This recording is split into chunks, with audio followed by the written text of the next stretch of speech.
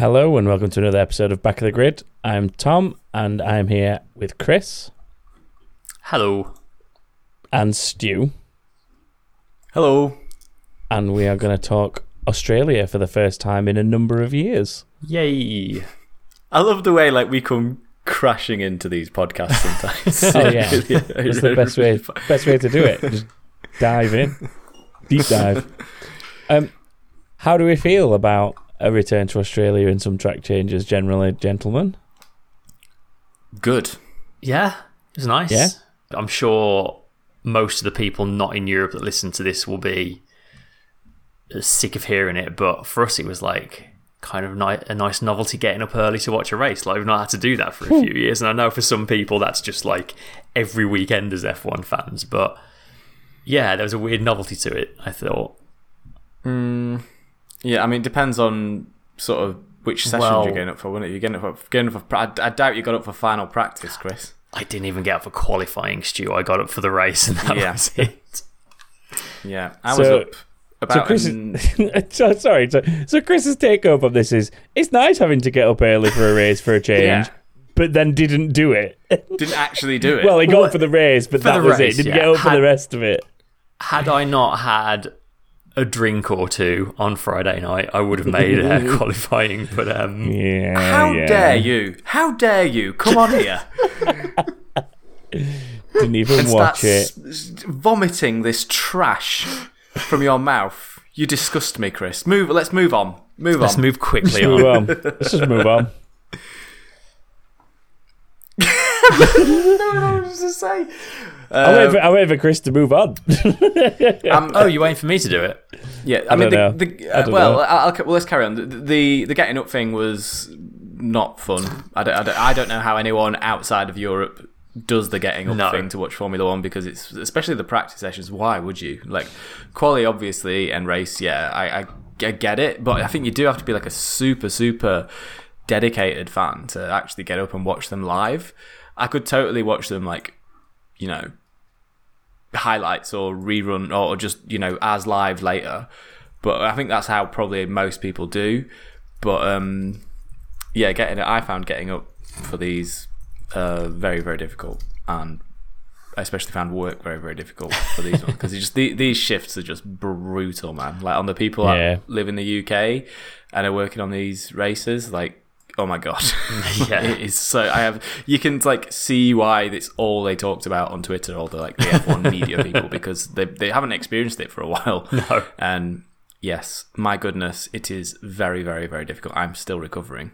But it was a good qualifying session, a good race though, so can't complain about those. No, definitely not. The track changes I thought were...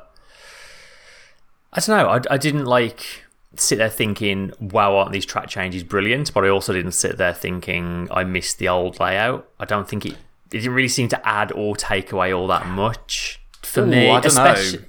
Especially without the DRS zone that they just kind of took away last minute. I think if that had stayed, it might have been a bit different. I'm glad they got rid of that. I think it was already too powerful, DRS. Yeah, it was.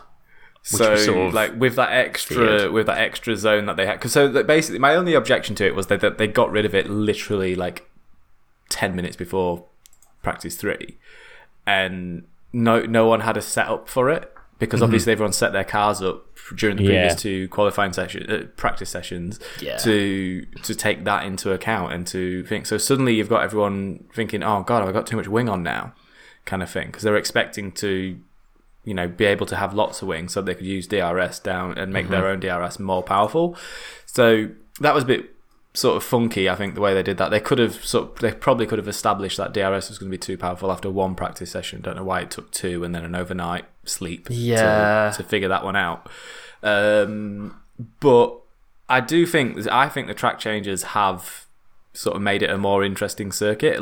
I never ever liked that sort of Mickey Mouse chicane before it wasn't the best. The long curve of leading into turns 9 and 10. Yeah, it felt a little bit forced to have a chicane there, and it's why have that there when you can create an overtaking opportunity by just having that straight? And it's not as though they can't manipulate that track in any way because it's a pretty easy area to move around. So I'm glad they made the changes. I'm glad 9 and 10 were less tight as well and more of a sort of less of a braking zone. There was still like moves made down the straight. It's really changed the dynamic of that whole like sector 1 into sector 2 area of track. So I think it's a different beast, this track, to what it was before as a result of these changes, and I think that's really good. I think change is good. And I think when you've got these new cars as well, taking advantage of that, then I think that's also helpful. So Tom.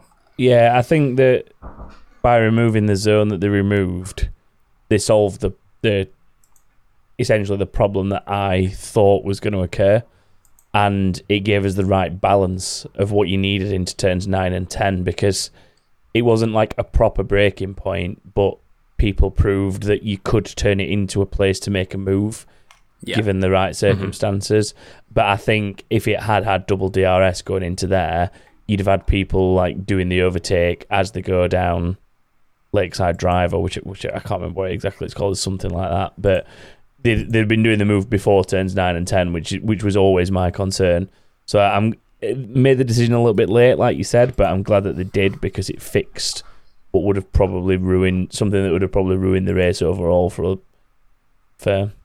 it's a possibility, yeah. But there were moves made on merit down the straight, and that's what we've achieved by taking the DRS zone away. I think it's let those moves be more on merit, or like into the entry point of turn 9 and sort of having to make it stick, because we saw people getting themselves in a position at turn 9 and then either having to back out, making a mistake, or ultimately pulling off the move. And that's what you want, really. You want like a risk and reward factor in it, not just open DRS and you are past going into a braking zone. And I think that's what I liked about turn 9 was that it still punished mistake. If you outbrake yourself into that corner, even though it's a very fast corner, and so is 10, if you make mistakes into those corners, you are either getting beached in the gravel or you run across the grass and losing positions, because it's such a fast bit of track. As we saw. It created some of the more interesting flashpoints throughout the entire race. Throughout the whole weekend, it made some of the more interesting... So it was the most interesting area of track, I think.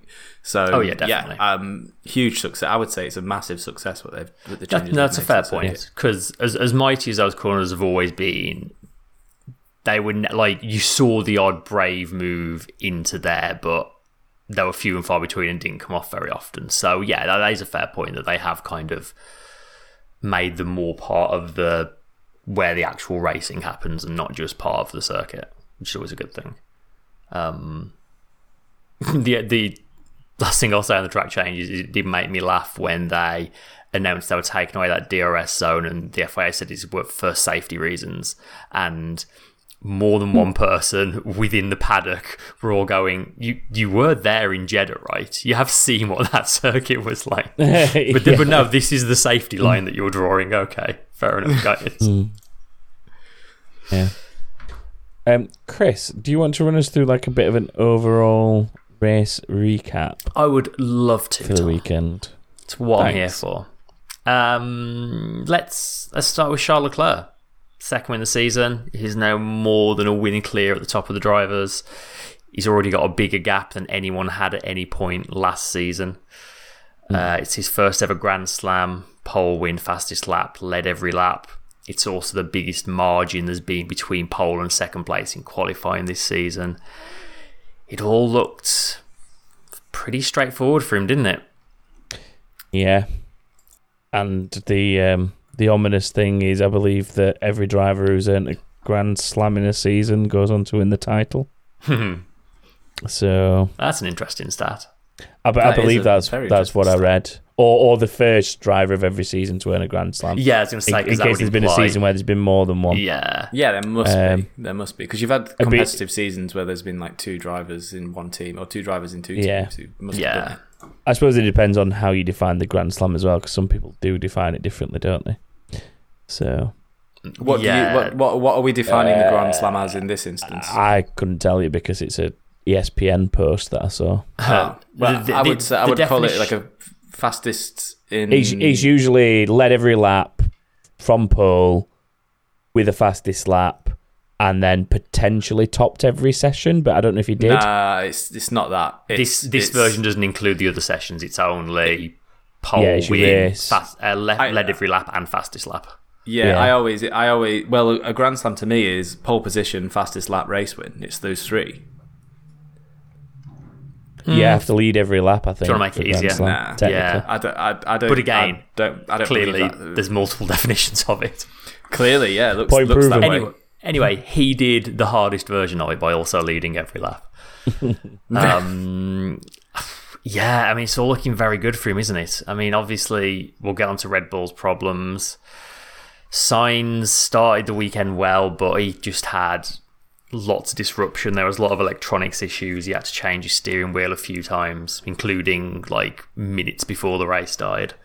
Qualifying, he lost his first Q3 lap to a red flag. Then they had an issue which meant he came out late for his second lap, so he was basically starting his last lap on cold tyres, which is why he only qualified 9th. Then he had anti-stall at the start, which again is probably part of these electronics issues they were having. And then, made a mistake into turn 9 trying to pass Joe on pretty cold tyres because he started on the hards. Beached Punished. it. Pretty forgettable weekend for Sainz. So, Leclerc, kind of doesn't have much competition, right? Like, it's very, very early days, but things are looking very good for him. Yeah, I mean, to be more than a race ahead of anyone, and with 3 races in, and the nearest person to you, bearing in mind, is George Russell, who is in an uncompetitive Mercedes and is considered by a lot of people the number 2 driver of said team. Like, he's the guy in second place in the championship. So. Hectic.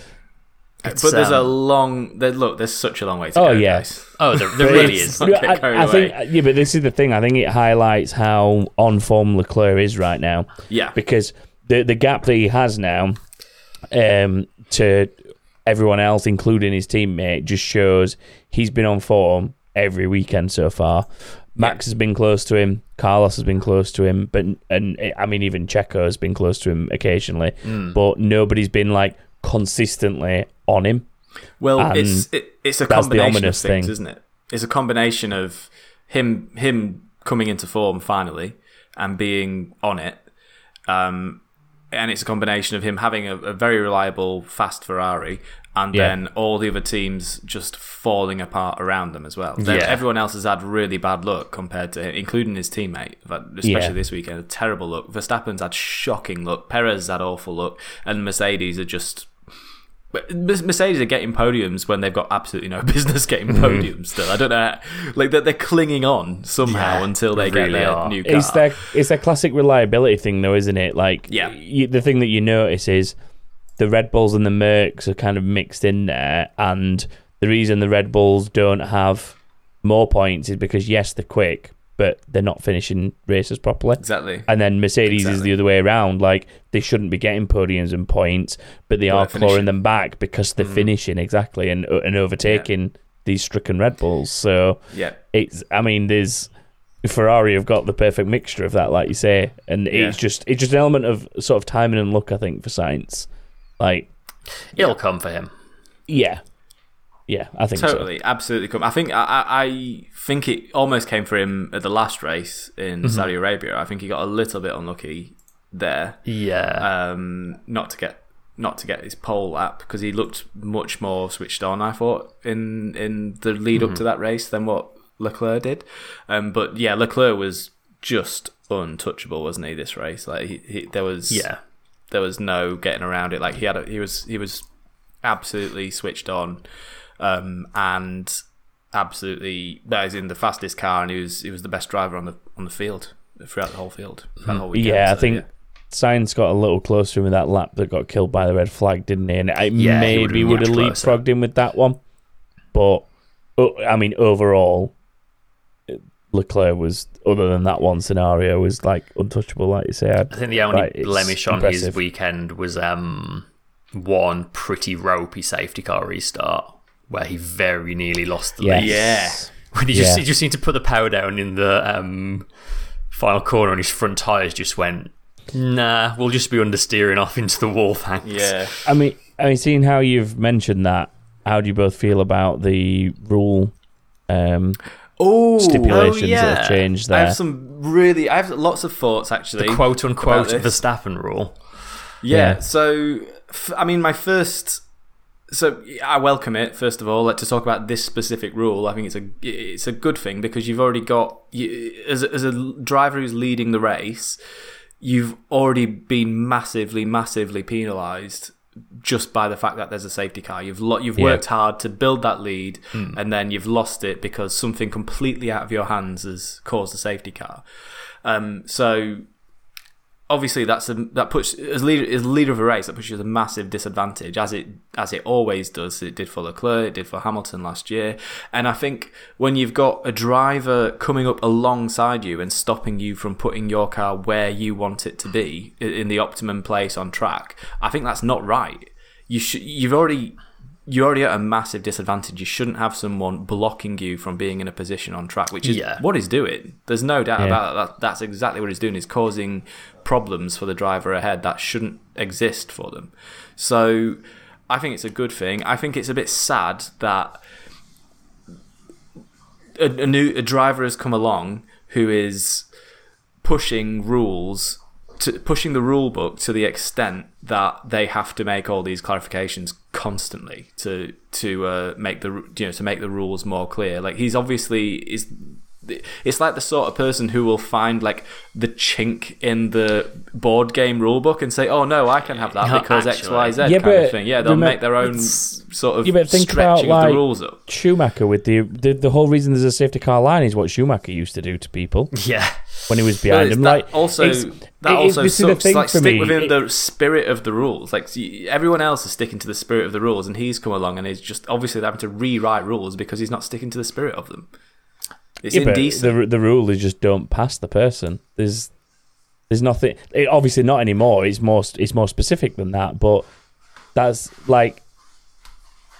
just part of it. Like if there's a rule that's there and there's room for interpretation in it, it's going to get interpreted differently. Sure, but it just seems to be one person doing this sort of thing all the time, and I just think it's really uncool. Like do the rule that everyone's doing. Don't stretch the rules to your own rule book to cause them to have to then change the rule. I get that, but like the rules should have been written properly in the first. If they didn't want people alongside them, the rule should have always been you cannot pass the rear of the leading car or the car ahead of you. Full stop. Like that should have always been a rule. But the rule has always been you cannot overtake the car until the safety car line, and obviously that changed and became the safety car line because of Schumacher and him essentially seeing an opportunity to overtake people because they were essentially racing. That is what brought that rule in. So regardless of where anyone else is, it's at the race at the safety car line that you're allowed to overtake, and that's essentially just pushing that boundary. And I'm almost certain that if you went back over the years and watched safety car restarts, there's not just Verstappen that puts himself alongside someone in an attempt to get a good run down a straight. I mean, there's nobody done it so obvious as him, but I'll bet, if you look up and down that field over the years since that rule's been as it is with the safety car line, so many people have put themselves in a position to be on it as soon as I don't know, man. I've never seen it before, to this extent. Honestly, you've not looked hard enough things. I guarantee you I've seen it, and I've heard it brought up in commentary over the years multiple times. Well, I also definitely don't think I can't think of a particular time though. I also don't think it's necessarily the smartest thing to do as a driver in second place. Like sometimes it gives you an advantage, but like if you look at Bahrain when he tried to do it with Leclerc just squeezed him to the inside and Verstappen was left with like a really acute angle to take the final corner and Leclerc just flat out drove away. So it's not like it's just I mean, if it was a thing that worked every time for the driver in second place, everyone would do it every single time. Yeah, exactly. So it's definitely not like a cut and dry advantage thing, but it does totally make sense to just clear up the rules and like a safety car, you should be in single file. Like that's essentially it. But I think the wider thing is like that. There's lots of like kind of gentlemen's agreements within motorsport that have always been around that everyone just kind of sticks to, and it feels to me like Max Verstappen's just throwing all that out the window and just forget gentlemen's agreements. I'm not a gentleman. Most of the greats have done that. He's not the first to do it, and he won't be the last. No, I know, but it just stinks. I just don't like it. I just don't like that. I don't like it when everyone's doing one thing and everyone's following a rule a particular way, and someone else comes along and goes, "Actually, no, forget you guys. I'm going to do it my way." And for something like the safety car, it's just kind of sucky. But if that was the obnoxious. Entire sort of ethos of everybody in the sport, we wouldn't have had any of the car innovations that we've had over the decades. Think about, like, I don't know, fan car, F-duct, whatever. I think that's different, though. That's not like... Is it, though? Because I was just reading a rule and going, well, within the letter of that law, I can do this if I want to. I think within the teams, though, with the design of the car, like, you kind of, like, you expect that because it's a group of people all working together, and it's lots and lots of minds working together to come to a particular conclusion. Whereas for something like this, I think... you'd have to really like study the rule book really hard, and it's kind of like studying the rule and seeing what can I get away with, how far out can I get my elbows, and I just don't like it. Is it not? I mean, but to me, it's like the white line rule though on the edge on the circuit limits. Like for years, for decades, we've had drivers going over the white line because by the letter of the law they technically can, and they've taken, to put it a better way, they've taken the with it for 5-6 years. Yeah. And then now somebody's come in and said... they're all doing it. That doesn't matter, though. They all could. They all could do what Verstappen's doing. Doesn't matter. Like, by the letter of the law, you can do a certain thing, and then they've been strict on it. And because Max Verstappen is starting to make this, like, a thing, they're essentially saying, it's not happening anymore. This is the rule. Like, that's what they should have done with the white lines 10 years ago. Essentially, is what they've done now is identify that someone's doing it and deal with it.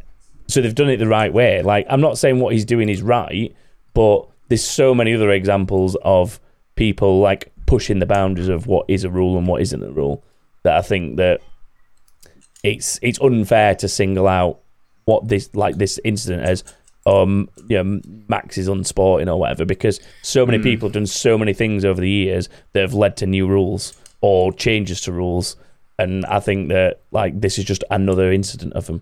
Good rule change for the right reasons, but I don't think it's fair singling out a single person for it. But it's things like like Brazil last year overtaking and gaining an advantage and that kind of thing as well. Like, does that rule not apply to Max Verstappen, but it applies to everyone else?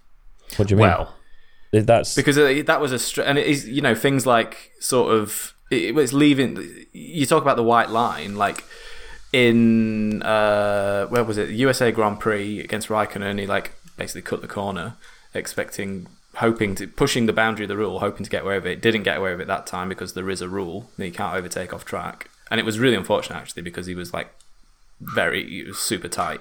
And then Brazil last year, like he's sort of pushing drivers off the track and.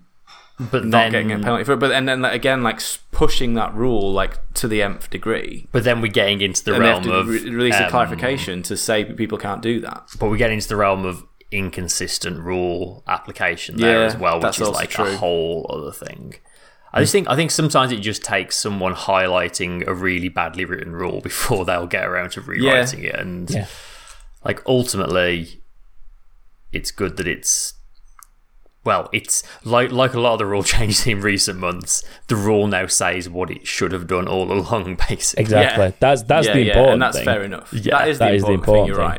You're right. It's just sad that it's the same person who keeps causing them to have to rewrite it. But like it shouldn't, like for me, it doesn't matter who causes the rule rewrite, who identifies it or whatever. As long as it is picked up on and it's dealt with, that's what's important. Yeah, that's true. That is very true. Yeah. I can absolutely agree with you there. Right, I'm going to move this on. Oh, look, who's next to talk about? It's Verstappen. Talk about his race now. Well, It wasn't much of one, was it? I mean, he didn't seem pretty happy with the car all weekend. It was sort of running a fairly comfortable second until he then retired with what they suspect is a fuel leak. They say they don't think it's related to the fuel problems they had in Bahrain. But it's not good, is it? It's that Red Bull seemed to have a very early 2000s McLaren sort of car where it's really, really fast right up until it stops working and never actually finishes a race. As I said before, he's already 46 points off Leclerc, which is... It's a big old gap, but again, it's very early days. I did see someone on the internet earlier today being like, oh, if Verstappen now wins his title, it'll be the, like, 7th biggest points comeback in F1 history. It's like, Great start. But... We've only had 3 races. It's the longest season there's ever been. It's the most achievement. Generous point system there's ever been. Yeah, it's like... Wow. Yeah. So interesting with Verstappen and... first of all, like, Christian Horner after the race... Like, one of these drivers gets a podium and he's just miserable about it. Like, even though, like, you know, dude, like, you've still got a decent result. Red Bull gonna Red Bull. Yeah, and then an interesting thing on the radio, Perez came on the radio after that had happened and said, what happened to Max, what's going on kind of thing. And the engineer said, I found interesting, the engineer, already this season, the engineer said that it doesn't apply to our car, which suggests possibly that car, Verstappen's car, had... some sort of fuel system, a different weird comment, something different about it. It's a very strange comment, and no one really seems to have picked up on it. But it could, to me, point towards them. Obviously, Verstappen's the number one driver there. He always has been and always will be, as long as he's there. But it's so early in the, and I guess like another reason is like it's early in the season, so they can only get parts onto one car at a time because of manufacturing and stuff like that. But it just shows you like where those parts are going, and it probably shows you why Christian Horner was so disappointed that he didn't finish the race, because you're putting the better bits on the number one driver's car and they're not doing the job for him. Yeah. So it also just points to it being a problem that they just don't want to be publicly talking about. Yeah. Also true. Yeah. It's like it's a very easy way of saying let's not talk about this now. Yeah. No, now's not the time. Yeah. But, I mean, it's also a confidence thing though as well. I think there's an element of that, like to tell him that it was this sort of problem, whatever it might have been, or that he's got to look after the car. It suddenly like puts a dent in anything that he's doing, and he's potentially going to second guess something he's doing if he's told it's of a particular nature. So I think it's like a trifecta, isn't it? Like, don't want to talk about it publicly. Potential it wouldn't directly affect him anyway because of a difference in parts, but then also just like it's irrelevant. Just keep your head down and keep doing what you're doing, because your race is what's important to you. Like, keep doing what you're doing. So I think there's probably an element of that to it as well. And he did drive another very good race, Perez. He was only 10th off Verstappen in qualifying. Lost a place to Hamilton at the start, but he retook that lap 24. Then he was one of the losers under the safety car. He lost places to Russell and Alonso, but he got back ahead of both of those for his first podium of the season. He's driving really well, Perez. I mean, he should have won last race. A really solid podium this one. He's doing exactly what Red Bull need him to do. Bringing him points when he can. He's doing exactly what Charles Leclerc needs him to do, which is have terrible luck. I mean, Red Bull didn't have the pace to win that race, but like when Verstappen retired, Perez was there to pick up the pieces in second, which is very impressive. Perez so far this season. He's doing well. Next, talk about Mercedes. They're only 10th apart in qualifying. Hamilton just ahead, 5th and 6th. Hamilton had a lightning start, just like threw up the inside to take 3rd. But couldn't hold off Perez, as we've said. The McLarens looked faster than the Mercedes for the first sort of stint, but not fast enough to get by them. But then, safety car worked out really well for Russell, but not so good for Hamilton. Russell inherited 3rd, which he lost to Perez, then got back after Verstappen retired. So that's Russell's first podium, for Mercedes. Which, as you said earlier, I'm going to say first legit podium as well. Yeah. To be honest. First podium he's actually raced for. Yeah. Apparently he gets a lot of stick for that, or he did until this point in the pit lane as well. Like other drivers sort of giving him crap about his first podium not counting and stuff. But yeah, as you say, he's second in the drivers' standings now, albeit 34 points adrift. But I mean, just we've said it many times, it's reliability that wins things in this game, and they've got the fourth fastest car, would you say, on balance so far? Probably at this point, I think based on qualifying, probably the third fastest now. I would say, yeah, maybe third. I think they are they do seem to be slowly getting to grips with it, race by race, as they collect the data and as they figure out sort of what the issues are on it and experiment with different setup options and things. Yeah. It didn't look as bad this week. A lot less of a handful, wasn't it? I mean, the interesting thing is them using your sensors during a full race, like you know, like running monitoring devices essentially during the race. But I think that just shows how much they still need to understand to improve further. About 1.5 kilos extra weight Hamilton was running, apparently. Yeah, with the sensors he had on during the race, which I've seen lots of hardcore Hamilton fans pointing out as an excuse for why he didn't beat Russell again, even though he was clearly only because of the safety car. So I don't know why they need an excuse, but there was it was purely safety car. They've got a better excuse and they use that one. The extra weight was probably helping Hamilton and his tyre wear and things as well, because extra weight helps porpoising. So, I mean, did you see the Ferrari during qualifying? Yeah. Leclerc's Ferrari. Sainz in particular. Yeah, down towards turn 9. Oh my goodness, just bouncing up and down. And yet they're still getting it stopped and still getting round that corner and setting fastest laps. Because it's the worst the Ferraris looked since testing, to just watch it going by, and yet it was still faster in qualifying compared to the others than it has been all season so far. So crazy. It makes you think, if they do get those last niggling problems under control, like how quick is that car going to be with an upgrade or two? The Ferrari, yeah. Well, it also makes you wonder if that car's porpoising like that, and Mercedes are saying porpoising is our problem, and then you see the Ferrari doing it that way and still setting fastest laps, then is porpoising really that big of a problem for a Formula 1 car?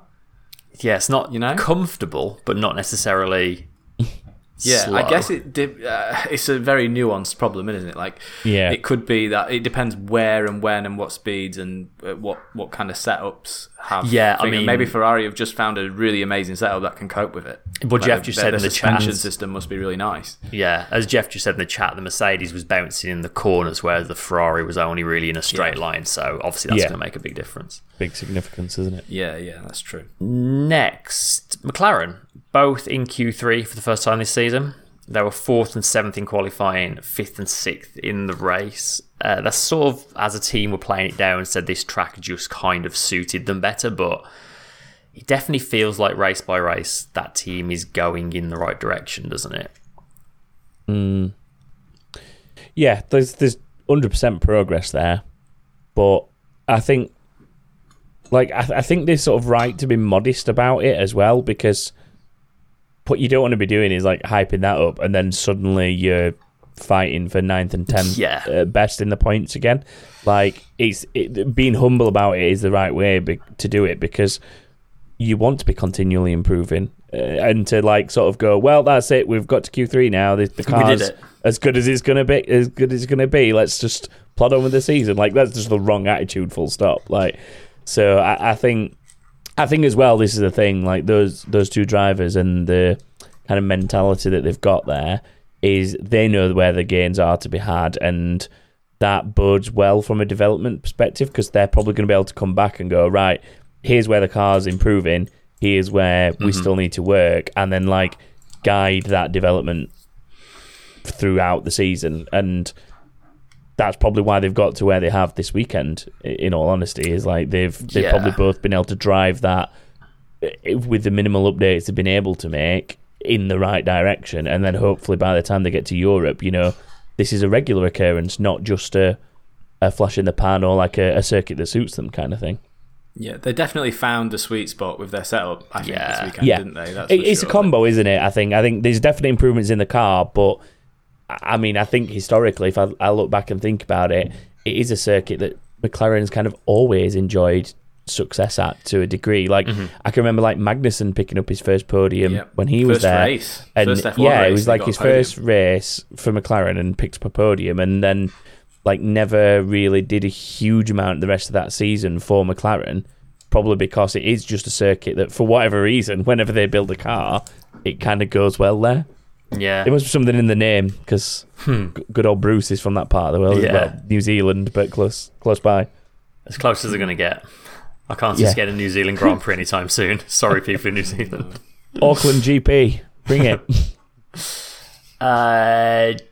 Norris had to do tons of fuel saving towards the end. He lost about 6 seconds in the last 3 laps, so Ricciardo would have finished ahead of him had they not asked him to hold position, which, fair enough, I suppose. But all in all, pretty good for them, I think. Unlike Alpine, who it was a what could have been for Alpine, wasn't it? Yeah, it was a weird one this weekend. One. Really weird weekend. I mean, Alonso, both of them, but Alonso especially, had really good pace through practice. Quality. Alonso reckoned he was in the fight for pole position, which is a very Alonso thing to say, but actually didn't look far off, did he? He looked like his times were good. Like I don't think he'd have gotten it, but I think he'd have been in amongst those front rows like what Norris was. It'd have been ahead of Norris. Oh yeah, for sure. So what's that? That's a fourth, isn't it? Norris started fourth. Fourth, maybe even third. Yeah. So he was definitely in second and around those second row places. Definitely. 100%. But there was a damaged oil ring which caused the car just to cut out mid-corner, which is what sort of pitched him into the wall. Yeah, it was a weird one, that, wasn't it? Hurt his thumbs as well. Oh, did he? Yeah, the hydraulics sort of obviously went on it. And, obviously the steering becomes really, really heavy. He tried to hold on to it, but the car, obviously when the car's doing what it was doing, the steering just wants to go. And he tried to keep it, couldn't keep hold of it. Eventually lets go of it, and it sort of snapped his thumbs round with it, kind of thing. It's really uncomfortable, yeah. So he's got some nasty bruises on his hands now. That reminds me, I'd completely change the subject now, but have you seen the clip of Stroll's on board from after the race? Where he was going no hands. Yeah. No. So as on the cool down lap, you could see Stroll, he would like sort of straighten the car up and let go of the wheel, and the car just started turning by itself. And he did it multiple times. But the weird thing is, it didn't always turn in the same direction. Sometimes steering with his mind. Yeah, there was something had gone really bizarre with the steering rack in that car, and I assume he hadn't got it perfectly in a straight line. But whichever way it was slightly steering, the car just started steering itself more in that direction, which is obviously the opposite of what you would expect to happen. Yeah, normally it's like when you put your trucks on backwards on a skateboard. You ever done that? Like you lean one way, you lean one way, and your board wants to turn the other way, so you lean backwards, and your board just goes away from you forwards. It's mental. But yeah, back to Alpine. So Alonso was on a pretty good recovery, but the safety car sort of dropped badly for them, and they had to pit a second time, so no points for him, unfortunately. Ocon finished 7th, but it drops them behind McLaren in the standings. But like, weird weekend for them, didn't end the way it was looking, but positive signs overall, I think. Like, hopefully it's not just a circuit specific thing for them, but yeah, I want them back in the fight. Same with McLaren, I want them recovering and being back in the fight. So it was nice to see Alonso up there, wasn't it? To come. I mean, just both of them in general. Like, it's nice to see. It's nice to see a grid where that midfield can chop and change a little bit, and things go, back and forth, and that's what you want, really. And yeah, you don't want teams like completely dropping away, but you want it to be close enough that 1 week it could be Alonso and Ocon kind of getting the best out of the Alpine, but then the week after it's Lando and Danny Rick in the McLaren, and the week after that is Bottas and Zhou in the I don't know. It's what it should be like. I think it's just not just consistently. Here's 20 drivers, and here's roughly the order they're going to finish in, give or take 2 or 3 positions. You want them close enough so that order is going to shuffle around track by track, don't you? Which it kind of has been, I think. Like Alfa Romeo, prime example. Yeah. Like after 2 really good races, neither of them made Q3 this time, which actually ends Bottas's record run of 103 consecutive Q3 appearances, which is a heck of a record he's got. He holds the record, it's just not ongoing anymore. He had a decent recovery to 8th. Zhou's just outside the points, which we will get onto. In fact, we'll get onto now because Alex Albon got first point for him and Williams of the season for 10th place. He got relegated to the back of the... Well, he already had a 3-place grid drop, didn't he? And then compounded that by not having enough fuel after qualifying for fuel sample. So started plumb last. So we started on the hard tyres and just didn't bother pitting. Did 57 of the 58 laps on the hard tyres. And if you actually look at his lap times, so he was doing sort of 125s, 126s through sort of the first half of the race. Then gets to lap 41, starts doing 123s. Lap 46, he starts doing 122s. And his fastest laps of the race were actually in the few laps leading up to his pit stop on the penultimate lap. So he's on like 55, 56 lap old tyres doing mid 122s. So absolutely insane. Tyre preservation for you, isn't it? Yeah, and that's, to stay in that's like a perfect drive to do that. That's unbelievable really drive. And the weird thing I thought was that they just, even when there were safety cars and VSCs, they just left him out. It was like, no, just keep on going. Like, and I feel like it wasn't that long for the end of the race. When we were watching live, we were sort of roughly working out. It's like, if he pits now, is he going to come out in 18th? And then it didn't seem like that much later he pitted and came out in 10th. It's like, how has he done that? Yeah.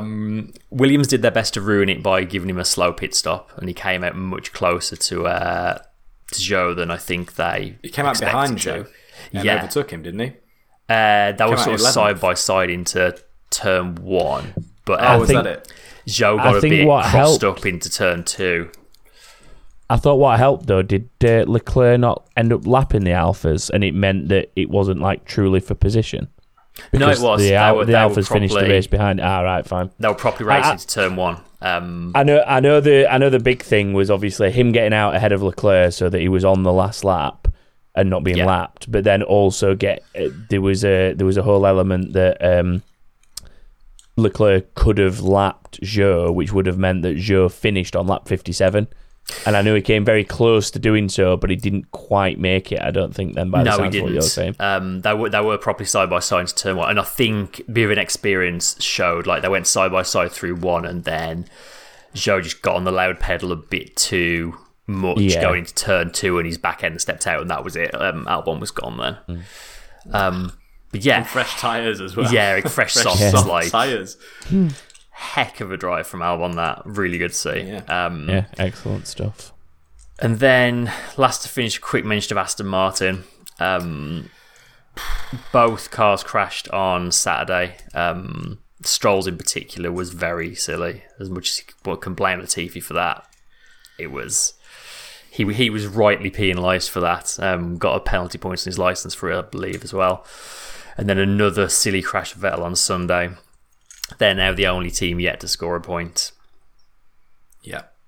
Very much a weekend to forget for them. What a shocker they had. Yeah. Just miserable. Yeah, I've not seen a team have a weekend as bad as that for a long, long time. That was really, really appalling weekend for them. Not going well, things at Aston Martin at the moment, eh? Not at all. No. Yeah, I don't know what to say. It's just grim. It's slow. Yeah. The drivers are making mistakes. Yeah, you feel bad for Vettel being his like first race back as well, like first proper race at running the car. You could almost forgive him for being sort of, you know, a bit rusty when everyone else has had a couple of, like, he was never going to be sort of anywhere near like decent lap times, especially with the amount of what little practice he had as well throughout the race. I'm not surprised he eventually crashed it. Yeah, that's the thing. Like, I can't remember what his issues were in practice, but he had an engine blow up in first practice. Then second practice, they were still putting it back together, and then third practice, I'm not sure. Something I think I read earlier. Didn't he crash it? They were putting the car back together for qualifying, weren't they? Oh, that was it. He only got out in qualifying because of the red flag. Yeah, that was right. Yeah, so I think the second red flag. I think he crashed it as well. FP3 he crashed it. Yeah, and then they just about got it back together in time for Q1, didn't they? I think I read earlier Vettel has completed 26 laps this season. Well, yeah, and they were all at the Australian Grand Prix. Yeah, races. So 2 races out, and then a race of everything going wrong. Yeah. Hopefully, you know, let's see. I mean, when we get back to Spain, or maybe even Imola in a couple of weeks' time, hopefully, like, things will have sort of picked up for them a little bit. Get some new parts on it. Get some new setup on it, and get more used to the setup. We always say that the further back you are, the easier it is to find time, and I hope that is true for them because they've got a lot of time to find. Yeah, I do think when we get to Spain, I keep saying, I've said this every episode this season, I do think when we get to Spain, the order is going to get shaken up quite a lot this year. I don't think it's going to be as you were. I think even at the front, things are going to sort of flip-flop a little bit, and, you know, people are going to lose ground, make big gains, and potentially make big losses when they bring in big upgrades to their cars. So, yeah, it's really, really exciting. I'm keen to see the next race. I'm keen to see, you know, if anyone, because the next race probably more likely is going to be less new components come to that one, and just everyone getting to grips with their setups that bit more. So that's going to give us a really good sort of frame of reference then for where everyone is at this sort of, before we get this kind of reset in Spain. Yeah. And we'll be able to finally be able to sort of come to some semi-conclusions about where this season's going.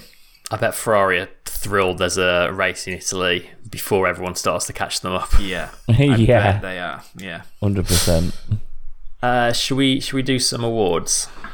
Yeah. Let's do driver of the day. And I mean, official one was Leclerc, was it not? I feel like we're going to say that most races this season, the way it's going. Yeah. So, I mean, we're definitely not giving it Magnussen this week, at least. No, that's for sure. I think Albon, man. Yeah, Albon, like. I mean, yeah. What the hell? in the true vein of back of the grid, trying to find success in the underdog, Albon's is probably the biggest success story in that regard. That was a tyre-saving drive that Perez would have been proud of. Yeah. You've been working on that one. I actually haven't. What about move of the day? I mean, the one that Perez put around the outside of Hamilton was the one that stood out to me, because that's pretty tasty. The main reason it stood out to me is because I remember just thinking to myself, this is what I wanted out of these new 9 and 10 as they're organised now. Exactly that. And it delivered. Do you want to give move of the day to the corner or to the driver? I think to the driver, because it wouldn't. I don't know. It's like there were some other interesting opportunities there, but Perez 100% made the most out of anything that I saw. There's maybe no argument for Hamilton's start. Yeah, Hamilton's the start's a good one. I just to respond on the turn 9 thing, I think to me, just, you know, it was kind of like a candy from a baby pass, the Perez one, because the car was so much quicker in a straight line, and the Mercedes was clipping down there, so he just went around him.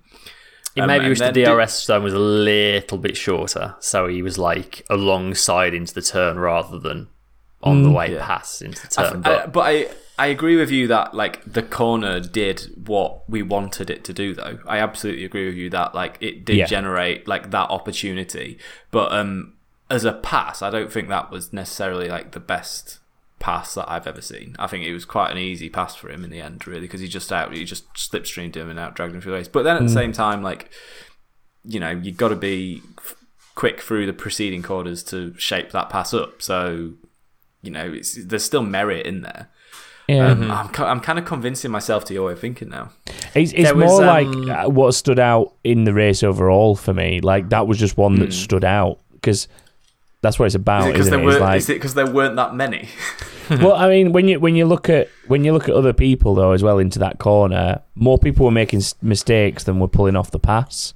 Like it's you're right. Like the DRS situation and the run up to the corner does put you kind of alongside someone, but you've got to have some cojones to stick it around the outside there and make the move work. And I mean, at least two people proved that you're going off the track if you don't get it right. Yeah. So that's kind of why it stood out for me. Is like he got the job done where other people, I mean, one in particular, Carlos Sainz, literally ended his race trying to do something similar. Yeah. So, I mean, Carlos Sainz should have been like, if Carlos Sainz had not binned it in that corner, he would have been probably our candidate for move of the day for something, because he was driver of the day to get back to where he probably could have. Yeah, there was so much potential there. The credits he's thrown away just by having that incident at turn 9. I mean, we all had him for the win, didn't we? Literally every single one of us had Carlos Sainz win. Yeah, all three of us. Yeah, he's got plenty of credits here. Crazy. I think the sort of racing I enjoyed the most was when Ricciardo came out the pits and he had, I think it was Albon and Stroll right behind him, and he was sort of fending them both off into turn 3 on cold tyres. And I think Stroll kind of used Albon attacking Ricciardo to get past Albon, kind of thing. But as sort of a section of racing, that was sort of enjoyable, but there also wasn't like a standout overtake in all of it. It was kind of more like lots of positional driving. Yeah. What about how about Mitch Evans for the lead of the race? What about that one? Oh wait, no, sorry. little Formula E joke for you there, guys. I've seen the result, but I'm still yet to watch it. I'm looking forward to it. So good. But anyway, we're getting sidetracked. I think because I can't think of any other passes, I'm going to go with Perez on Hamilton. That's kind of how I'm feeling, yeah. That's why he gets it, because it was the one that was good enough to stick in memory, specifically. Yeah. And then last award for this week. Honestly, what the f*** are we doing here? I've got one. I mean, he's that man's teammate for me, regardless of what anyone else says. What, for the weekend, you mean? Well, yeah, like we'd sometimes do accident. Well, just the whole weekend. Like, I think that he's been off the pace. He's been poor in like not even wheel-to-wheel combat, just car positioning generally. Like, I don't know. It's just one of those where it makes you scratch your head and think, why? Like, well, we know why he's there, but do you know what I mean? It's one of those kind of weekends that is like, it's an absolute shocker. How far from the bottom of the driver rankings would you put him at the moment in Formula One? He's down there. Of the current drivers, you mean? Yeah. Like, based on this season's performances so far, like, where would you put him in your driver ranking? He's honestly, bottom, isn't he? I think I'd probably put him bottom off the top of my head. I reckon. I don't think there's anyone like worse than him at the minute. I think Latifi's slow, but at least he's like not crashing into people. At least he just crashes into walls and not other people. Well, yeah. Maybe it's probably a hard one between him and Latifi. It's a bad time to be a Canadian F1 fan, put it that way. Yeah. Definitely. What punters in the pit lane when Albon came into? That was bad. Pretty. What? That's really bad. I've forgotten about that. To be fair, absolutely mental. Ted doing a shoey from just a random person at the track. Oh, really? From their Yeah, shoe. that was That's weird. grim. Oh, why? Because he's Ted Ted. Kravitz, and Yeah. that's the kind of thing that he does. He's weird. Wow. That's not normal. That's grim. I mean, he's not been Man. normal for years. Not yet, but oh my god, he's making me pull faces that I've never seen myself pull. Ooh, that really has grossed me out. That shoeys are disgusting. Anyway, why the hell would anyone ever do a shoey? It's rank. What else we got? I'm looking through the Discord chat from the weekend, and most search results that go along with WTF either include the words Aston Martin or Stroll. So I think we're in the right ballpark. Yeah, I definitely think Stroll's like jink to the right as Latifi was coming up around him to do a lot to sort of get himself in a different position. Yeah, that whole like scenario, just obviously a massive misunderstanding. That should never have even happened in the first place. Like, first of all, why would you just suddenly jink to the right in that position? It just makes no sense whatsoever. Yeah. But then at the same time, Latifi, it's the two worst drivers in our rankings apparently on the grid having a collision together. So of course that's going to happen if they get too near to each other and they're doing silly things on track at the same time. Then yeah, they're going to come into each other. But that whole thing was just daft. Yeah, it was. That can be. I think that's my WTF of the weekend. To be honest, I think that supersedes everything else because it just should never, ever, ever have happened. No, and it really silly. Ballsed up other people's opportunities in qualifying as well. Yep, bigger consequences than just them two. Yeah, yeah. I can go with that. Shall I run us through some prediction stuff and fantasy and what have you? So. An alright week for you, Chris. You got 2 points. I think that's the best any of us have done all season. 2 points. Yeah. You got Leclerc's fastest in Q3 and Bottas in 8th. Bottas came to my aid. Yeah. I got 17 finishes, but that's about where it ends for us. A lot of people got 4 points this weekend. Wow. 17 to be precise. Which... I mean, they all failed on first DNF. They're all gutted that it was Sainz. I can tell you that much for a fact. Yeah. Everything's coming up Leclerc. Yeah, it is, basically. In terms of the Sainz DNF as well, I'm going to give an honourable shout out to Nicky Flanagan, who was the only person of only 400 that said Carlos Sainz as first DNF. Wow. So the only person to earn a point there, Nicky. Congrats on that one. Savage.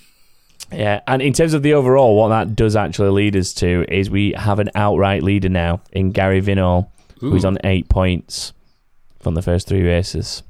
So a few people were very close behind on 7 or 6.5, but yeah, Gary is now our outright leader. So congrats, Gary. In terms of the official F1 prediction league, Team Oda's still lead the way there. And then in the Grid Rival Fantasy League, we have a new leader, which is Green Lantern Corps. So Jeff's going to be sad because Jeff's been dropped down to 3rd. No. Early days. Sad times, Jeff. So yeah, if you want to get involved with any of this, head to backofthegrid.com. You can join in the predictions league there. You can register if you've not already registered before and join in next time out. And there's also a section on there for the fantasy leagues where there's a link out to Grid Rival to join that, and there's a link out to the official F1 Fantasy to join that. So head to the website and find details there. Should we do some inbox, gentlemen? Yeah, let's. Keep me saying now.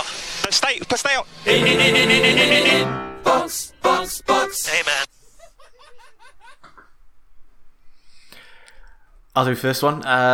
Low percent lunge says Melbourne proved to be kinder to McLaren and Mercedes while hurting Haas and Alfa Romeo compared to previous races. Who will have the advantage at Imola in 2 weeks' time?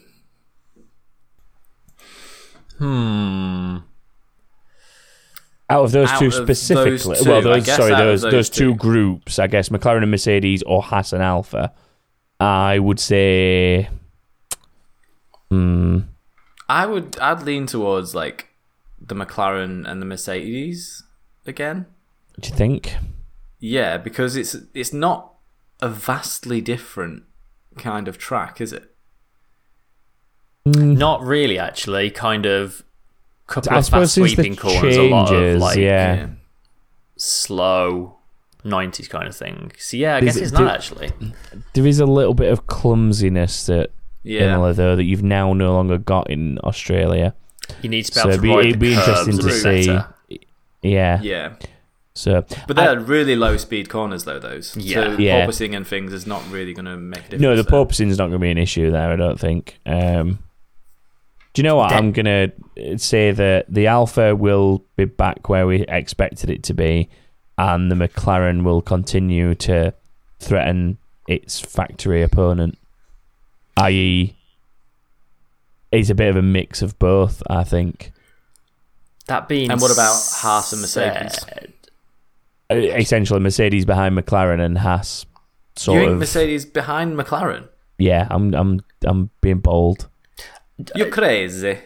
So I Italian mean, accent. The main straight at Imola isn't straight, and if your car's already porpoising before that last left-hand kink, that doesn't sound a whole lot of fun to be taking flat out.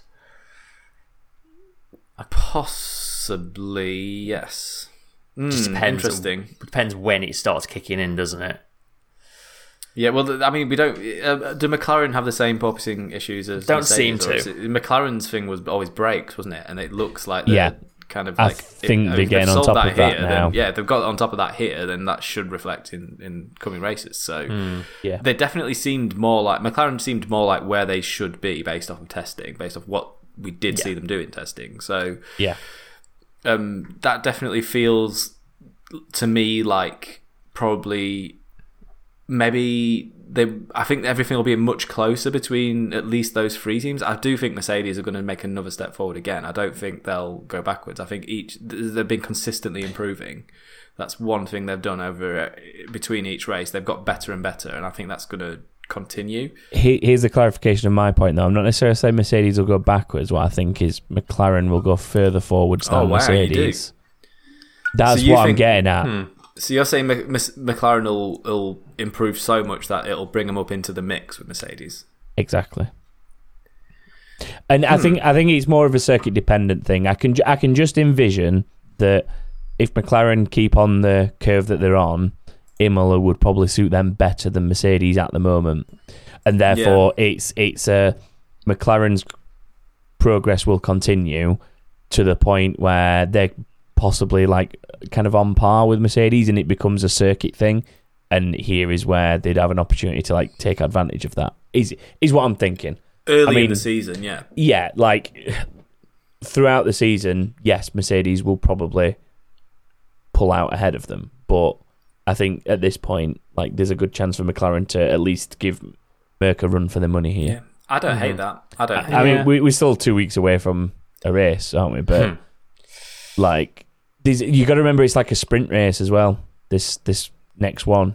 Oh yeah. You got a Friday qualifying. You've got a sprint race on Saturday, and then you've got a race on Sunday. So that's another sort of thing to factor into it all.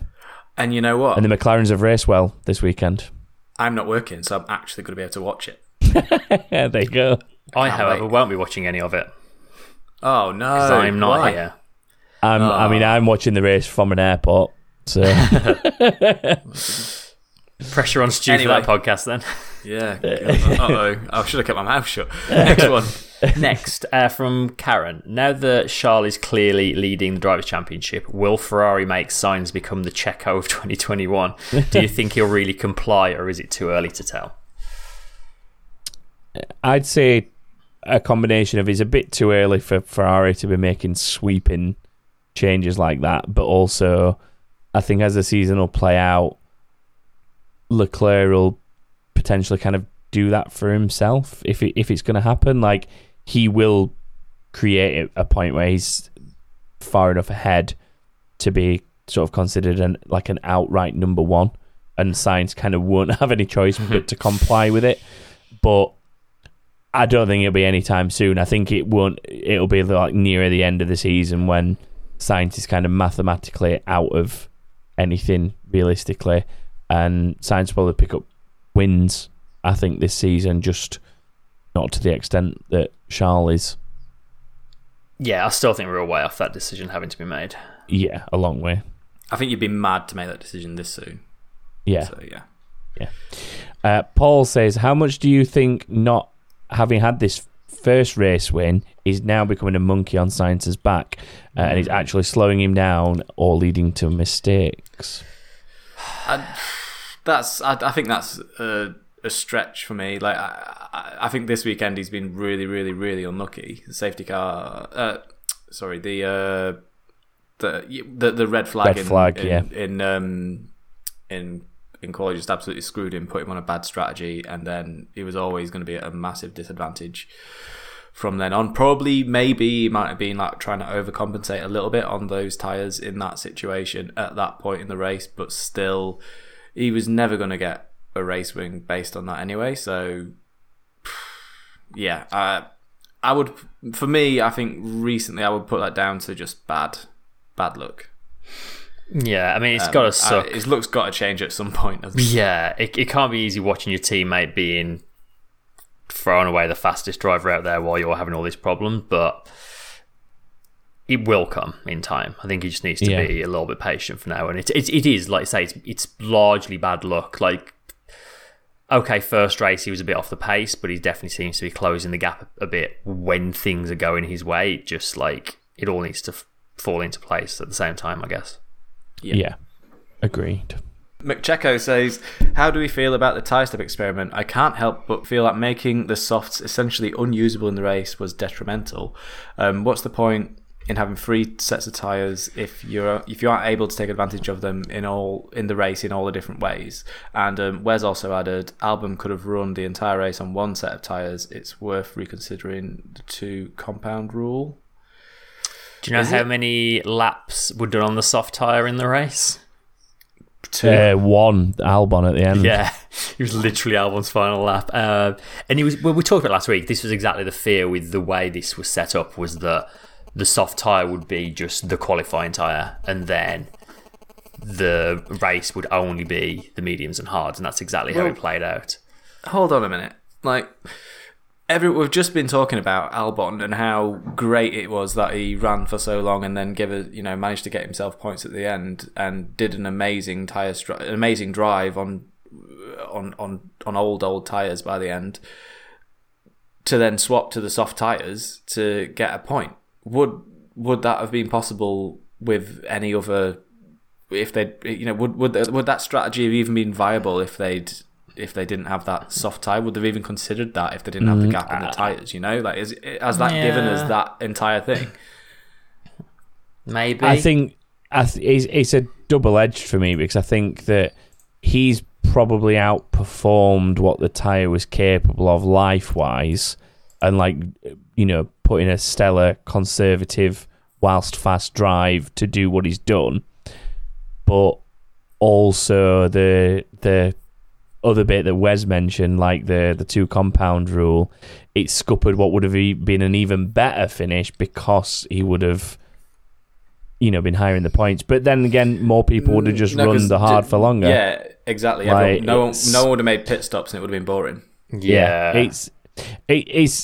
I think that the rule's fine, but I think that a combination of not being at this track for a long time and not knowing how the changes will play out meant that maybe the hard and the medium were actually too conservative a choice, and what it should have been is those should have been maybe a step softer, and we wouldn't have ended up with the gap there, because I think the soft we used was literally the softest we can go. Was it not? Absolutely so softest. Yes, you'd have ruined the tyre step that we had, but you'd have potentially had a little bit more strategy going on in the race, because the hard definitely wouldn't have been able to last a race distance like what Albon did. So it's a weird one. Like there's pros and cons to both, I think. Yeah, I think the whole thing's really strange, because actually when you look at some of the strategies that played out, so Stroll, he during the first safety car he pitted because it was really early safety car, he pitted twice, and changed to the medium tyre, then changed back to the hard tyre to then run to the end of the race on the hard tyre. So if Albon had done that, where would Albon have finished? Would he have finished like in serious points maybe if he'd taken that strategy? Yeah. So actually, have they messed up by not doing that and actually just salvaged 1 point from what could have been a much better performance? Out of interest, where was Albon at that point? Because obviously the thing that made that an interesting strategy at the time was the fact that everyone pitted. Stroll was last anyway. Yeah, and he wasn't going to lose anything by essentially pitting twice and then joining the back of the train. And I mean, if that had been like, I don't know, like Lewis or Max or someone, and then they've blasted through the field, or Leclerc in this year's Ferrari, then gone through the field and done a recovery drive, we wouldn't have stopped talking about it for weeks. Albon was last. For at least 2 weeks. So there you go. Albon was Stroll's next target essentially. Because Stroll was dead last, wasn't he? Because of the pit stops. Sainz that caused that safety car, right? Sainz caused a safety car, and then Stroll pitted for the mediums, and then when he came out of the back, they went for we've done his lap on the mediums, let's go back to the hards for the rest of the race, and they were essentially trying to see out the race on the hards. And he came out behind who? Everyone. He was at the back. He was plumb last. He was 19th. So who was 18th? Albon. Right. Yeah. So Williams have missed a trick there, technically. They've massively missed a trick. If Albon had done the exact same thing. But then Albon had... Actually, no, because Stroll also started on hard tyres. Yeah. Stroll went hard, medium, hard of course he did. During the safety car. Because what they were essentially trying to do is get the compulsory pit stop out of the way and then attempt to run to the end on the hards, which he didn't manage, I don't think. Did he not stop again? Stroll, I'll tell you in a second. Let me find him. He did, yeah. He had to stop. Yeah, I thought he stopped. Actually, no, sorry, he didn't. Oh, did he not? I'm seeing he made 2 pit stops, but he did them back-to-back laps. Fair enough. So they did make the strategy work in the sense of he didn't stop again, but I mean we know the performance of that car is not there. Stroll did stop again. Stroll stopped on around lap 20 something ish. Really? I guess when everyone came in, yeah. He stopped Weird. Again. So what was the point in the first double pit stop then? I guess scrap the plan. Yeah, I think the safety car came out and they were like, "Oh, free pit stop. Let's have some fresh tyres." And Albon did the opposite, and I guess would have jumped up the order as a result because everyone pitted. So essentially, both Aston Martin and Williams have scuppered what could have been better results by making odd pit stop decisions there. Yeah. So weird. That's so strange. And I think we need to look into this a little bit more because this is. I'm gonna go away after this and sort of try and figure this one out because it's very. So Albon was like, where was Albon when he pitted for his soft tyres? He was like been sick for something, wasn't he? Seventh. He was seventh. Seventh. Just behind Danny Rick. Mm-hmm. About 4 seconds off Danny Rick, I think he was. And so in theory, then, if he'd done the exact same strategy that's where he'd made the stop early, he would have probably finished 7th, 6th, or 7th. Yeah. 100% he would have because he started on those tyres there. No, this is why he's got driver of the day. There's nothing to be missed. Like it's an awesome drive, basically. It's an awesome drive, but it could have. He achieved it despite the team, basically. Yeah, it seems that way. Yeah, but there must be a factor at play that we're not. I mean, picking up on here. Come on, the Stroll strategy call. I don't think anybody legit thought anyone at the back is legit going to think, oh, we could come in, put the medium on, and then come back out and put the hard. Yeah. Like, it's not a done thing. It's not in the strategy playbook. And Aston Martin, to be fair, there have gone, there's an opportunity to take a gamble here, and it could have paid off, but it's not the norm. And it took everyone watching kind of a minute to go, why is he come back in? Like, why on earth is he pitting again? Then they put the hards on, and everyone's like, oh, I see what he's doing. They're getting the compulsory pit stop out of the way while he's stuck at the back and just going for the end. I thought he must have had a dodgy set. A lot of people did at the time. Or something like that. But that's what I mean. I think you can't knock Williams too hard for not doing it, I don't think, because a lot of people didn't even realise what Aston Martin were doing until it became a bit more obvious.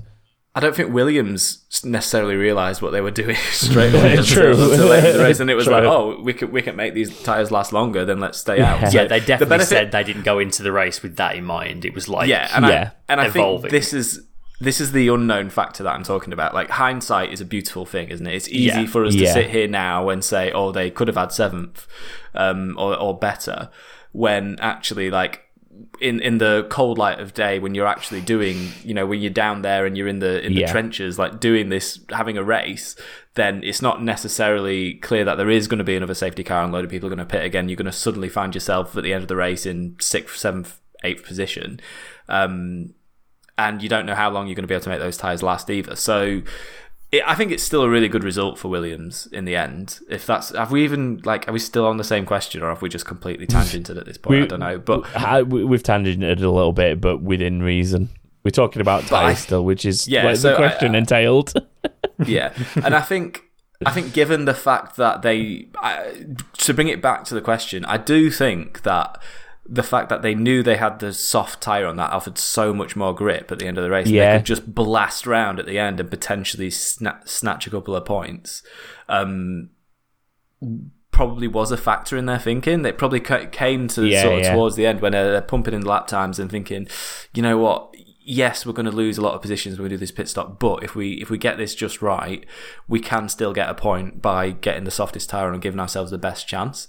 And that probably wouldn't have been as viable a strategy if that tyre wasn't that step softer. I think the closer and closer he got to like around the mid-50s laps, like lap 54 and so on, that becomes more and more possible, doesn't it, to stick that soft tyre on for the final 2, 3, 4 laps, whatever it was. I mean, obviously it only ended up being 1, but like in terms of what that tyre is capable of, they're looking at it thinking we can get like 2 or 3 really solid on-pace laps out of there and potentially regain some of the positions we lose by having to make the pit stop. And the closer he got to that, the more capable of that they were. Yeah. And then it just became a point of how long can we actually go and take advantage of like lapped cars and stuff, meaning we're not going to lose position and just stay ahead of Leclerc and come out ahead of the leader and on the lead lap. And I think even then, like, they probably pitted a little bit too late to take full advantage of that tyre as well. Yeah. Yeah, I mean, they tried to basically get out on the lead lap and finish 10th or above, basically. Yeah. That was totally... Like, so if they pitted, like, maybe 5 laps sooner, he probably would have been more... He probably might have even finished a little bit further. I don't know what the times were like at that point, because I was really tired. But it's... At that point... He definitely would have had enough grip to go and fight whoever was up the road. Gasly was 3 seconds up the road. Wow. So I think if they'd made that pit stop maybe 2 or 3 laps sooner, at the end of a race when people are on worn tyres and you're on fresh, the fastest, a step down in compound, the fastest tyre that they do, then he could have totally been sort of overtaking people, but he could have been doing a Mitch Evans. That's what he could have been doing, and just overtaking everyone at the end. Mitch Evans super fan. Yeah. You try to get him to go watch it. Don't tell him what happens, because then they'll not go watch it. Well, no, but I mean, like how does it end though? How does it end? Anyway, shall we do the next question? Who's next? Yeah, let's move on. We had a bunch of questions about Stroll, so there's a couple here that kind of summarise it. Karen asked, will there ever be a way to get rid of Lance from F1 besides him choosing to retire? And Cody asked, do you think Stroll should have been further penalised for his overtake on Bottas? Should maybe do the Bottas thing first. I didn't see the Bottas thing. I was hard at work at this point. It wasn't... So someone explain to me what happened. If I remember rightly, he was into turn 3, wasn't it? And I think... Yes. Am I right in saying Bottas tried to go around the outside? It was elbows out, wasn't it? Yeah, it was the track, it was Bottas basically trying to go around the outside and Stroll refusing to give racing room to Bottas whilst he was doing that.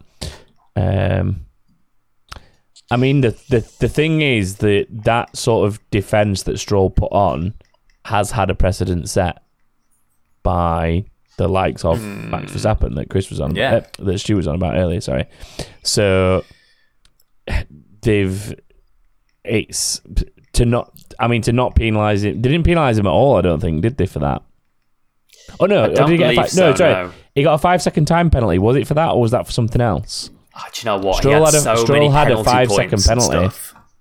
He had a 5-second penalty. I just don't know if it was for that. I hope someone can tell me otherwise, but he 100% had a 5-second penalty because there were people like Gasly, I think, behind him, basically being told, "Don't go too aggressive racing him because he's going to finish behind us."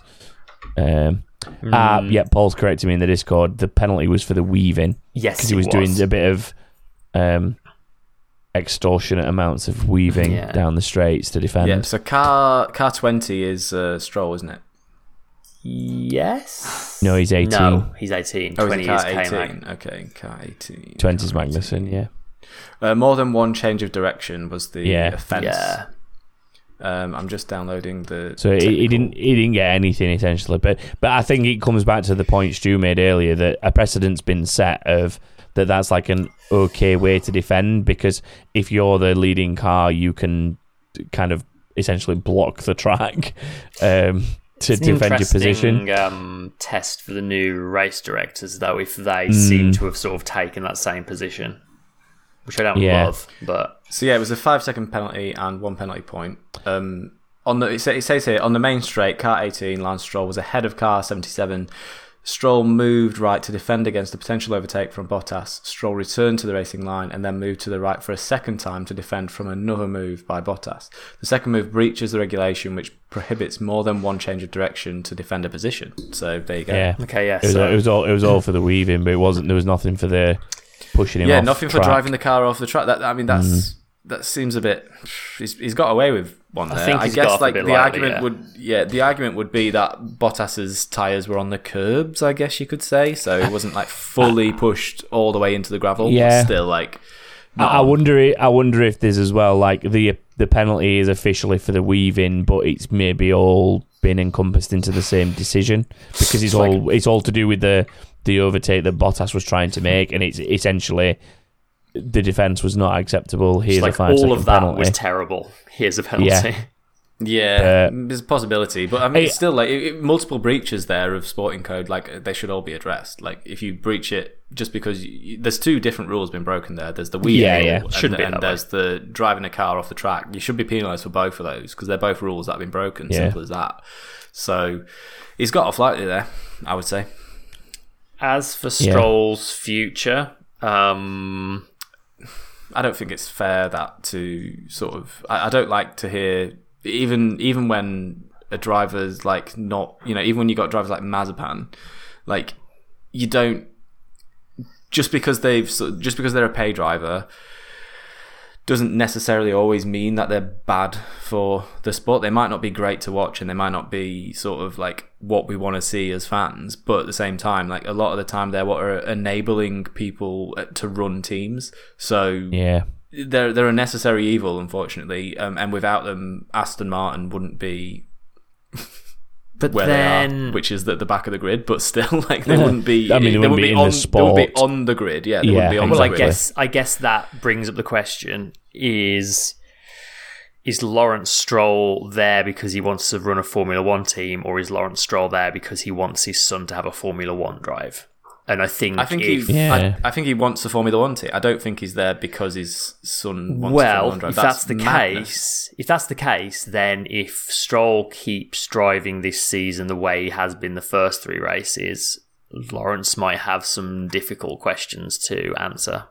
I think he's already got some difficult questions. He's already in a difficult position just by having his son in his Formula One team. I think. Yeah, if things like this keep happening, if it keeps, causing this kind of damage to the car and giving him with such huge bills, then he's probably going to turn around and say, well, you're going to keep trashing your car, son. I can't afford to keep repairing them, so we're going to get someone else. So I'll start a Le Mans team and I can send you off to drive it.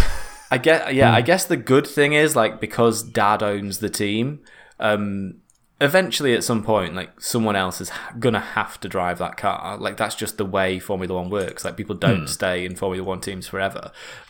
And it means that while when you look at someone like Latifi, who is just bringing money to the team, and when Latifi leaves that team, the money is going to go with him, because the source of the cash is actually the owner of the team now. If for whatever reason Lance Stroll does have to disappear out of that team, then the cash is not going anywhere. The cash is there now, and it's part of the team. So, and also like based on Lawrence Stroll's like attitude towards business and like what he's trying to do with Aston Martin at large, I think he's definitely much more keen to stay within. He's the answer to the question is no. He's not owning that team for his son. He's owning it because he's got a bigger strategy for Aston Martin as a business. Yeah. It just so happens that his son was a Formula One driver and has gotten into Formula One, and I guess kind of like the osmosis of Stroll being in Formula One and him getting that drive has kind of like pulled Lawrence Stroll more closely into the world of Formula One, and he's thought to himself, I'll get myself a team. And if rumours to be believed, the Aston Martin are having conversations with Porsche and Audi at the moment, but that's maybe something we'll talk about next week, because there's a lot of stuff going on with that story that we'll not get into right now. Right, okay, we better move on to the next question then. Yeah, I'm going to say on that note, I'm going to read the next one. Yeah, so it kind of involves Stroll again, but it's a slightly more general question. But Sarah asked, Stroll's now currently on 8 penalty points, and a few others also have 7. Do you think we will see a race ban on any of the drivers this season? And if so, who would be the most likely driver to get that race ban? 12 points of the race ban, right? It is, yeah. It is indeed, yeah. And generally, depending on the offence, you're handed like between 1 and 3 points. He's had 3 this weekend, Stroll, I believe. How recent are all the drivers' points, though? Because they go off, don't they? They sort of disappear after 12 period months, of time. Yeah. Verstappen earned a lot of penalty points towards the end of last season. He's got quite a lot of life left in a lot of his, hasn't he? Is up there, I think, with like how long the points that he has will last. I think he ended up at 8 towards the end of last season, so it potentially, if Stroll's now the highest on 8, one of those has already gone, and he's starting to work his way out of them. But so he's got Hamilton. Hamilton had a lot. Hamilton has a few. 6, I think. Hamilton. Stroll's got 8. 1 expires next week, and then 2 expire in August. So he should be all right. If he keeps driving the way he's got to keep his nose clean. I suppose the speed's been picking them up. Yeah. Hamilton's only on 2 currently. Oh, is he? Oh, he's only on 2. Max is on 7. Ooh. When did his expire? It was 8 down to 7. September. Yeah, maybe that's why. Maybe that's why we're not seeing as many mental lunges from him this season. Possibly. In answer to a question last week. I can definitely, I can picture Stroll just through sheer kind of clumsiness. In clumsiness could end up accidentally causing himself a race ban. I think Verstappen's too good. I think he'll keep his nose clean until some of his points have cleared up, and then towards the end of the season, that's when we'll see the real Verstappen come out. It's a funny old question, isn't it? I mean, that's my answer. Like the Stroll potentially, but the others I don't know. Like Latifi, how many points has Latifi got? Schumacher, how many points Schumacher? I mean, generally Latifi just crashes into walls though, and they don't tend to give penalty points out for that. It's true. Yeah. It's when you crash into other people. Latifi's on 6, so maybe they are defensive of the walls. Yeah, some of his are expiring quite soon though, I think. As well. June. Yeah, I think they're probably quite early from last season. I will say, since they brought in the penalty point system, there's never been a driver given a race ban as a result of penalty points. So I wouldn't hold your breath. The last race ban is literally the one that caused them to bring in the penalty point system. And that's Grosjean in Spa when he wiped out like 4 cars flying over the top of Alonso's head. Yeah. And so there was the Spain incident with Grosjean as well, wasn't there, before that? where he just lit it up into turn 3. No, that was only a few No, years ago, wasn't it? that was after that was afterwards. Oh, was it after? I know which one you're talking about, yeah, but... Because he had a shocker the start of that season, he had a real shocker as well. Really that bad. that was while it was still Lotus, I think, before it became Renault again. And he lit up the rears and took out Hulkenberg in a Force India, I want to say, which shows how long ago it was. Yeah, let's move this on before this turns into a speed awareness class. Is it am I the next one? It's you on the next one. Imposter Nicky says Mercedes is really benefiting from the chaos in front of them. They are, but Lewis is missing out on most of these opportunities. If Russell stays in the lead and the car improves, will we see Lewis become the number 2 driver and needing to support Russell's chances? I wouldn't hold your breath for that one either. Yeah, realistically, I don't think Mercedes are going to be in the fight for the championship. Like, do you not? Do you still not think? I don't think so. That is such an early judgment, Chris. That is so early to be saying that. I think they will close the gap and they'll probably win races before the season's out, but they ain't going to be fighting for championships. Not to the point where they need to start picking a number 1 driver. What time is it? Monday, the 11th of April, 20 past 8. Chris Evans. Writes off Mercedes. Yeah, writes off Mercedes. Writing them off. 3 races into the season. Even Toto Wolff has already said they're not going to be winning championships this year. Well, then again, Toto Wolff also comes out testing every year saying we've got the 4th slowest car and they normally go on and win the championship. So it's just the problem is this time they actually have got, well, the 3rd slowest car. Yeah. I'm not... I think they'll come back. But anyway... Yeah, I don't think Nicky's question is a problem either. Yeah, not for now anyway. No, I don't think that's. Yeah, that's. I think if it did come to it, then probably. I think I'd like to think that Hamilton would have the grace to support his teammate if he did find himself in a situation where he was out of the running. I think so. I think he would support him because they've got quite a good relationship anyway, those two. So yeah. Seem to so far. I mean, it's only been 3 races. Yeah. I mean, let's see if we get to the end of the season and they are fighting each other for a championship. I'm sure that relationship will sour very quickly. Yeah. No, next one. Next from Paper Camera. How will the cost cap play out at the end of the season? Christian Horner's complaint after the British Grand Prix last year could be revisited by a team like Williams, who have a car wrecked through no fault of their own. Yeah.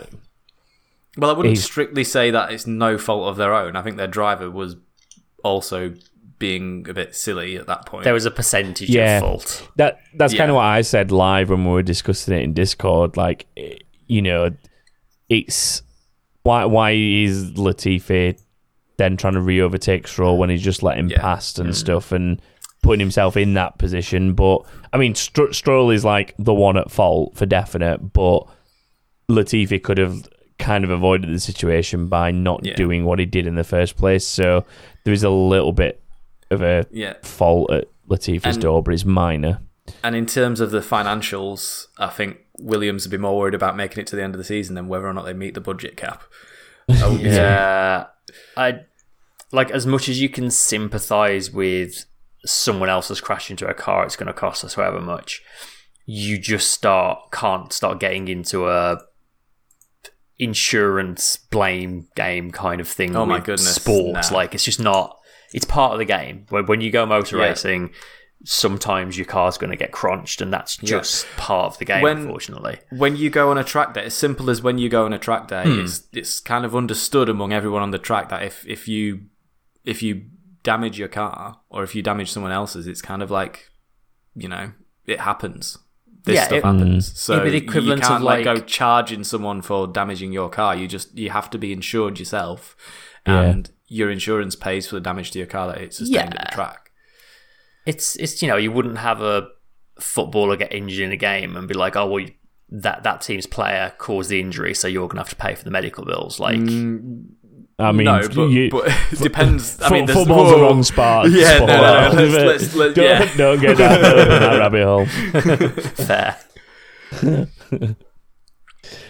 Should we do the last one? Next one, yeah. Yeah. Last one for this week. Brizzle McLaren says, does anyone else find the honesty levels of Danny Rick and Lando a little odd regarding the car's performance? Danny Rick spoke about small upgrades with and with a little bit more optimism. Lando was saying that there were none and the cars are really only changing because of the track. There did seem to be a difference in the two drivers post-race, didn't there? Maybe this is that they're missing. It was Charlotte, wasn't it? They're like immediate aid. I don't know what they refer to them as, but yeah, she basically kept them in line and made sure they were saying the right things at the right times. And yeah, I mean the other thing could be is like it could just be a case of Ricciardo's maybe had a bit of an upgrade in some department that Lando's not. So what they're both saying is truthful. Like Ricciardo said, yeah, I've had a couple of upgrades, but they're modest. And Lando's saying, I haven't had any upgrades to my car. It's just that the track suited it today. Like, this, just because they've said different things, it doesn't necessarily mean one's lying or one's wrong. Like, it could just be a case of taken in the wrong context. It seems that way, but in a different context, it's that one car's had some updates to try and improve it and the other hasn't yet. Yeah, that's what it is. It's, I think the start of the season, you know, you're limited on what you can produce and how many upgrades you can get, where you can put them, and how many you can put and especially sending them out to Australia as well, on top of that. So, Danny Rick's home race, this early in the season. There you go. Yeah. You're going to give him the upgrades, aren't you? Could also just be a case of, like, the direction the car's going in has suited Danny Rick a bit more. Yeah. And not so much Lando. Like, it could be as simple as that. Yeah. Who knows? Well, I'm sorry, I'm just noticing the bomb that Jeff has dropped in Discord of Danny Rick is now the most overrated driver after taking the mantle from Charles Leclerc, Stu. Well, okay. All right. Let's clear something up here. Now, yes, I have accused Charles Leclerc of being overrated in the past, but I've only ever said it with my tongue near to my cheek at best. Like I've always had like I know he's a good driver. I know he's a really good driver. I think it's fair to say that in the last couple of years leading up to this season, Charles Leclerc was not the driver we all expected him to be. He wasn't beating his teammate. He wasn't as fast as what he should have been. But this year, he has absolutely turned it on. He's the best driver on the grid at the moment. That's clear from the last 3 races. He's absolutely nailing it. And yeah, he's finally living up to the hype. But I do think it's fair to say that over the last couple of years, and I think it's fair of him not to have been living up to the hype because he's not had the car to do the job. He's now got the car that can do the job, and he's doing what all great drivers do, which is raising his game to match that car and go for that world championship. And he has my full support for going for it. I would love to see Charles Leclerc win a championship this year. I think the thing as well to remember is that the lull that he had that you're talking about, and like kind of where that leads, like that kind of opinion to come from, is how good he was in Formula 2. And then how good he was when he first got into the Alpha, when he first came to F1. He'd like kind of set himself a standard. Mm-hmm. And I'd agree that, to be fair, in terms of his like week-on-week performance, he probably wasn't up to that standard that he'd basically preset himself by his previous performances in other cars and other series. But it's a 50-50, isn't it? It's like part of it's him, part of it's the car. And now things are kind of coming back together again. And he's proving that pedigree that, I mean, me and Chris raved about what he was potentially going to be able to do in F1 once he got here, didn't we? Like before, yeah, we all did. All three of us did. I can't remember if you did or not. I just know me and Chris were like really excited about the fact he was moving from F2 to F1 when he did, and like the potential that he had. And he's kind of finally come full circle again. And to be fair, those years where it's been a little bit more difficult for him probably help him mature into what he is going to be now as a driver, hopefully. Yeah. Like, in terms of being able to play the long game like he has against Max in these, like, DRS battles and stuff. A hot-headed, younger version of Charles might not have been so cool in those situations, potentially. And the extra time that he's had. I would say Charles Leclerc has always been a way cooler customer than Max Verstappen has. Oh yeah, in comparison, but he's also been very hot-headed and just outright fast. Like he's always been way too fast for everyone else in the field, and therefore not had to deal with those kind of situations. Yeah, in junior Formula. I do, but his timing at Ferrari's kind of allowed him to go through that. And I mean, you've seen it where people like sort of poke fun at the fact that he's had incidents before. And I mean, Stu, you were saying like you weren't sure how well you rated him in wheel-to-wheel combat, but I think the mistakes that he's made by being forced into that situation by the quality of the Ferrari in the last couple of seasons has kind of brought the best out of him, and he's learned from that, and he's now taking that into a championship-winning car, potentially, and using what he's learned from his previous mistakes. Do you see where I'm trying to get? He was in the chrysalis of the midfield. and he's now awakened and become a beautiful butterfly of Formula One. And he's fluttering around the front of the grid.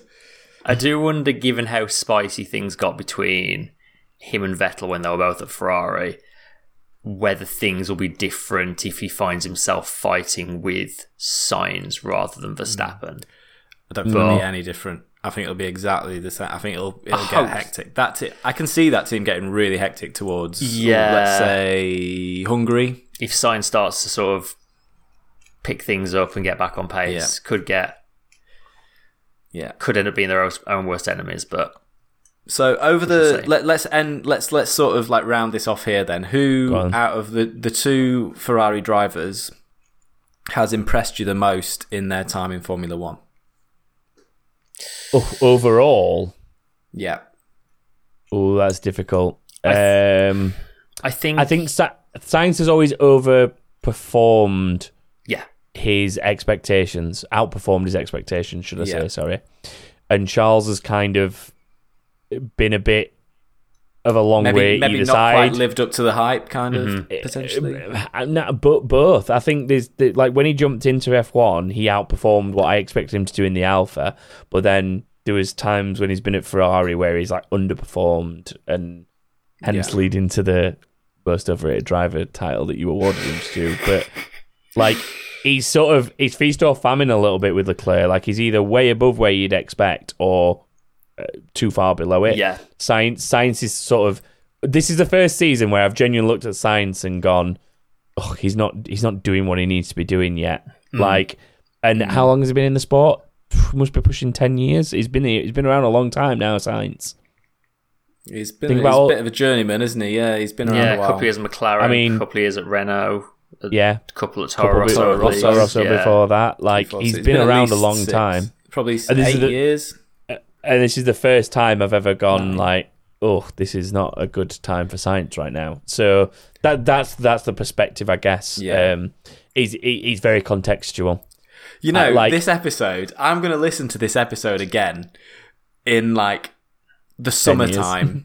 No, in the during the summer break, I'm going to come back to this episode and actually listen to it and see how wrong we are about all the crap we're talking right now. We're always wrong about everything. I know. The fact that people still listen to us is probably more just to take the mick out of us when we are wrong. Yeah. I just think that we've made a lot of statements today that are either going to rage really badly or really, really well.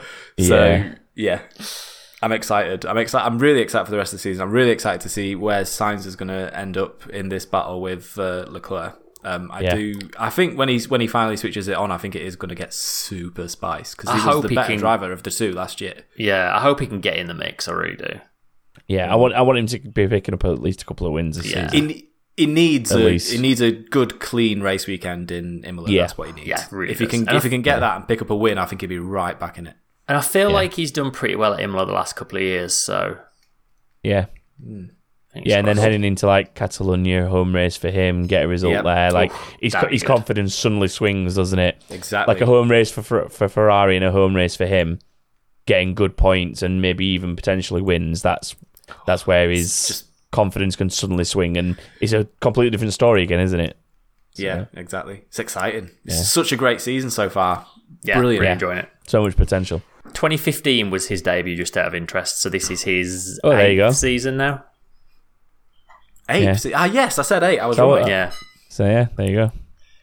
Nice one. Right. Well, that's a nice little stat to round off on. So, thank you to everyone who has joined us. We will be back next week to look ahead to a sprint weekend in Imola. So, lots to discuss there. But in the meantime, enjoy your week, and we will see you then. Goodbye, everyone. Bye. Bye.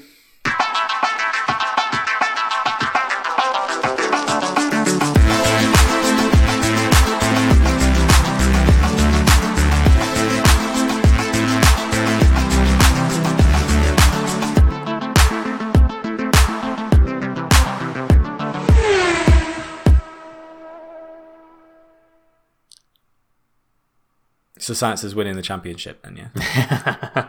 Totes. There's going to be Stroll after our Oh my God. our record. Imagine. I honestly genuinely can't wait to listen to Imagine this episode Aston Martin again turn in for the summer. Barcelona with just like the upgrade to end all upgrades. Yeah. Dominate the rest of the season.